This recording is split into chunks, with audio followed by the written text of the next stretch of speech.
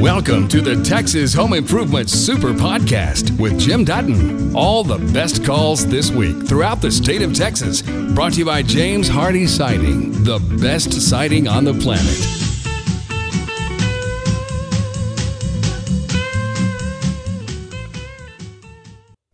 Mark, this is Jim. How can I help you? Good afternoon, Jim. I've got a question regarding my chimney cap. I'm getting a new roof put on. It's beat up by hail, and it made me think that perhaps the chimney itself, the flue, might need replacement. The house was built in '94. It's a fireplace wood-burning insert, and it looks to be a galvanized chimney flue. So I'm wondering what the life is on that. Should I consider replacing that, and can that be done just from the roof? Well, no, it can't be done just from the roof. They got to be inside to do it, and you should be able to just look in there and or a chimney person look in there and see if it's got any holes in it or rusted through or anything. And as long as it doesn't have that, there's absolutely no reason to be replacing it. Okay, well, that's good news then. I figured they could drop it from above. Okay, well, the real question is then just on the flue itself. It's just one of those. It's like a flashing that goes on top of a square chimney, and it's got like that round top cap on it. Is there something that's gonna work better? That's a little bit upgraded that'll give a better draft? No, because what dictates the draft is actually the height of the chimney. It's got to be so high above anything near it in order to pull the air up. Now, I say no. I guess I would have to see the top of it, because if there's not a very wide gap between the top of the fireplace itself, the chimney itself, the round pipe you got coming up, if that cap only has like a 3 or 4 inch gap on it before it's got the dome on top of it, yeah, that's not going to give a whole lot of good draft. But if you got 6-8 inches or more, then you should be fine. Okay, yeah, I believe I do. So is there a particular source for a good quality chimney cap that's not your typical builder grade junk? Most of the time, like the one on my house and the one we did on my son's house, they had to be custom made at a fabrication shop, because when they lay like the brick in it or they build a wood frame, the sizes are always different, so they end up getting custom made. And if you want to call over to Arrington Roofing, they can probably tell you who they use to make theirs. Okay, sounds good. All right, well, thank you for taking my call, Jim, and have a great day. You as well. Have a great weekend. Kim, how can I help you today? My question is, I have a new carrier system. My home was just built last year, and I have return vents, large return vents, one in the hallway, one in the bedroom.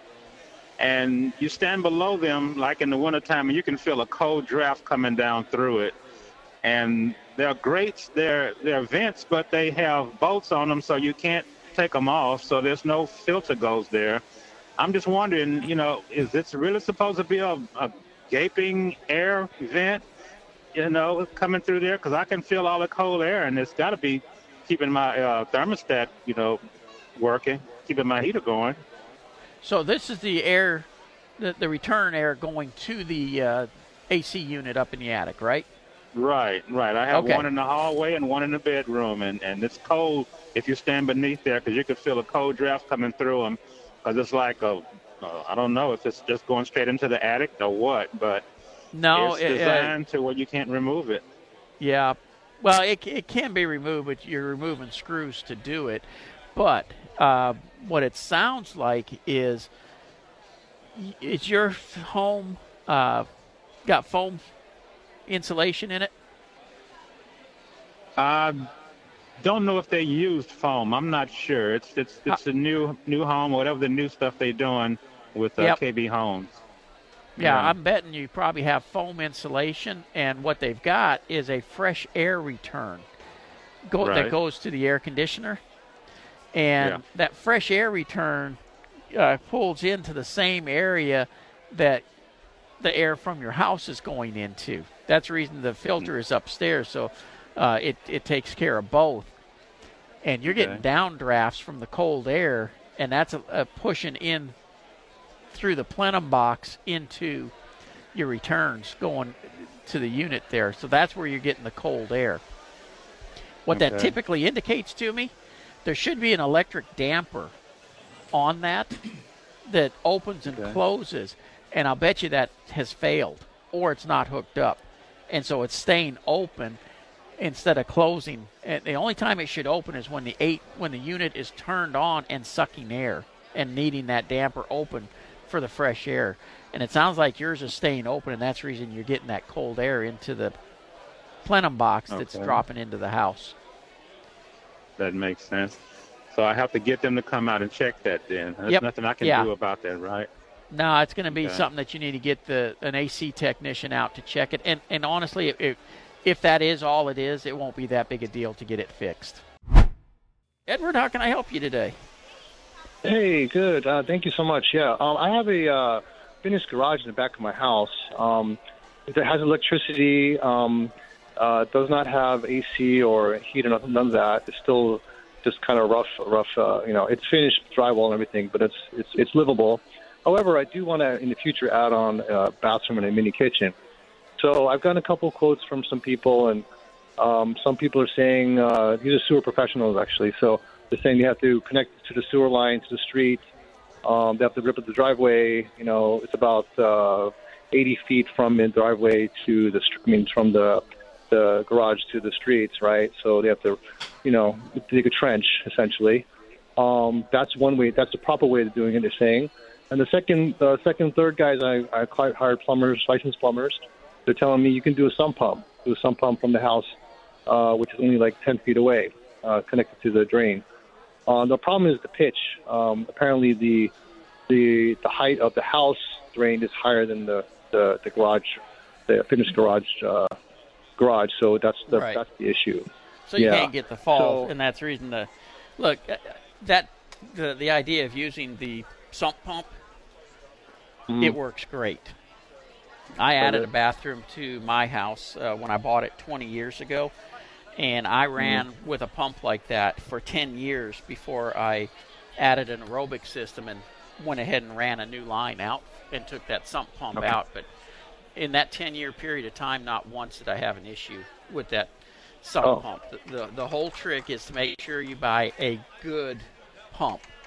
And what you're going to be looking for is a regular trash sewer type pump so that any solids that go in there and the waste paper and everything gets ground up and then it pumps it through. And, for what you're describing, I would have zero issue doing it that way. I see. So a trash sewer type of sump pump. Yep. Sump pump. Okay. And you're going to find that's going to be way less expensive than running out to install a new tap out at the city line. Yeah, that's what I was thinking. I didn't think it made. I mean, I know there's some countries, that have some pumps built in because they don't have the. I don't know the. I don't know. It's just more convenient. That's what I've been told by contractors, and they said, they make a sump pump. We can just connect it to under the house, and we don't have to dig up like 80 feet of driveway to go to the street. But the only issue I have is because the city.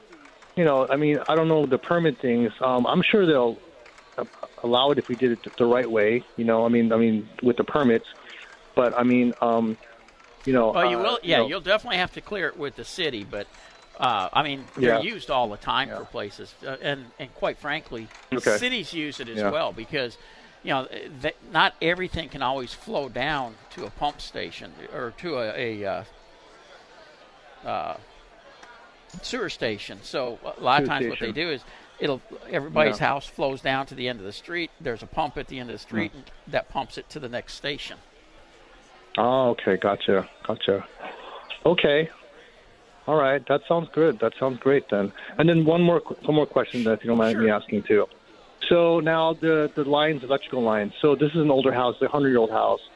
They didn't put the electrical lines on the ground. They put them on top. Right. So it clears the city because the minimum 15 feet apparently. So it's still within reason. But I don't know. Is this something that I need to do too as well? The electrical lines on the ground with maybe with the sump pump line maybe at the same time? Would that be a different trench or? Well, normally you're going to put those in separate trenches because it's Okay. usually not good to mix electric and water lines. But Right. right. for some reason they don't like each other. I don't know. But Yeah. different cities actually will. Yeah. Go ahead. Sorry. Yeah, different cities will have different requirements on that.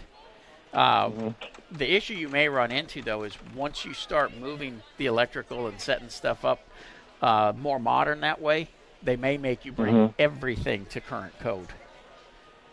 I see. Yeah. That's what I was thinking too. Yeah. But luckily this is just a home. We're not planning on renting it out to Airbnb and it's going to be strictly just family use. It's not going to be public. So I think I'm going to keep myself safe and just kind of keep it that way. Yeah. Just kind of So, but everything works fine. But it's great. All right, great. Thank you for the answers. Appreciate it. You bet.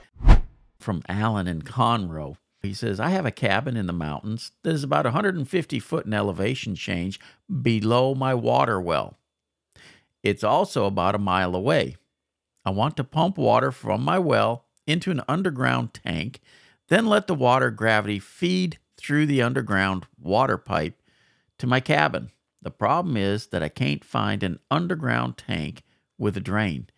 Can I cut a hole and install a bulkheaded fitting in an underground tank so that my water pipes stay below the frost line at all times? Why do underground water tanks not come with these drains as an option? Well, the biggest reason they don't come with the drains as an option is how many people need it. They're making for the masses, not for the singles, but typically when you look at the tanks, they'll have a flat spot made where you can install a valve like that.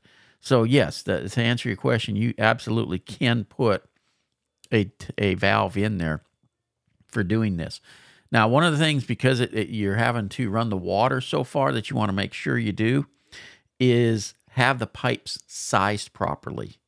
In other words, if you just put a 3/4 inch or a 1 inch line and run it all that distance, you will have nothing for pressure by the time you get it where you need it.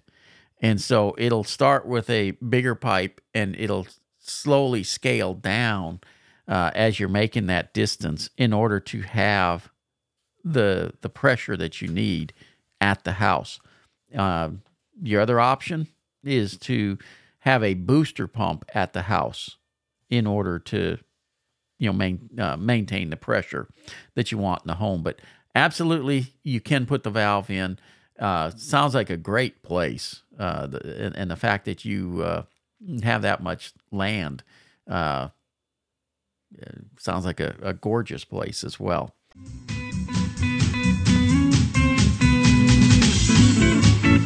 You've just heard the best calls and questions from Texas Home Improvement. For more information about our show, go to thipro.com.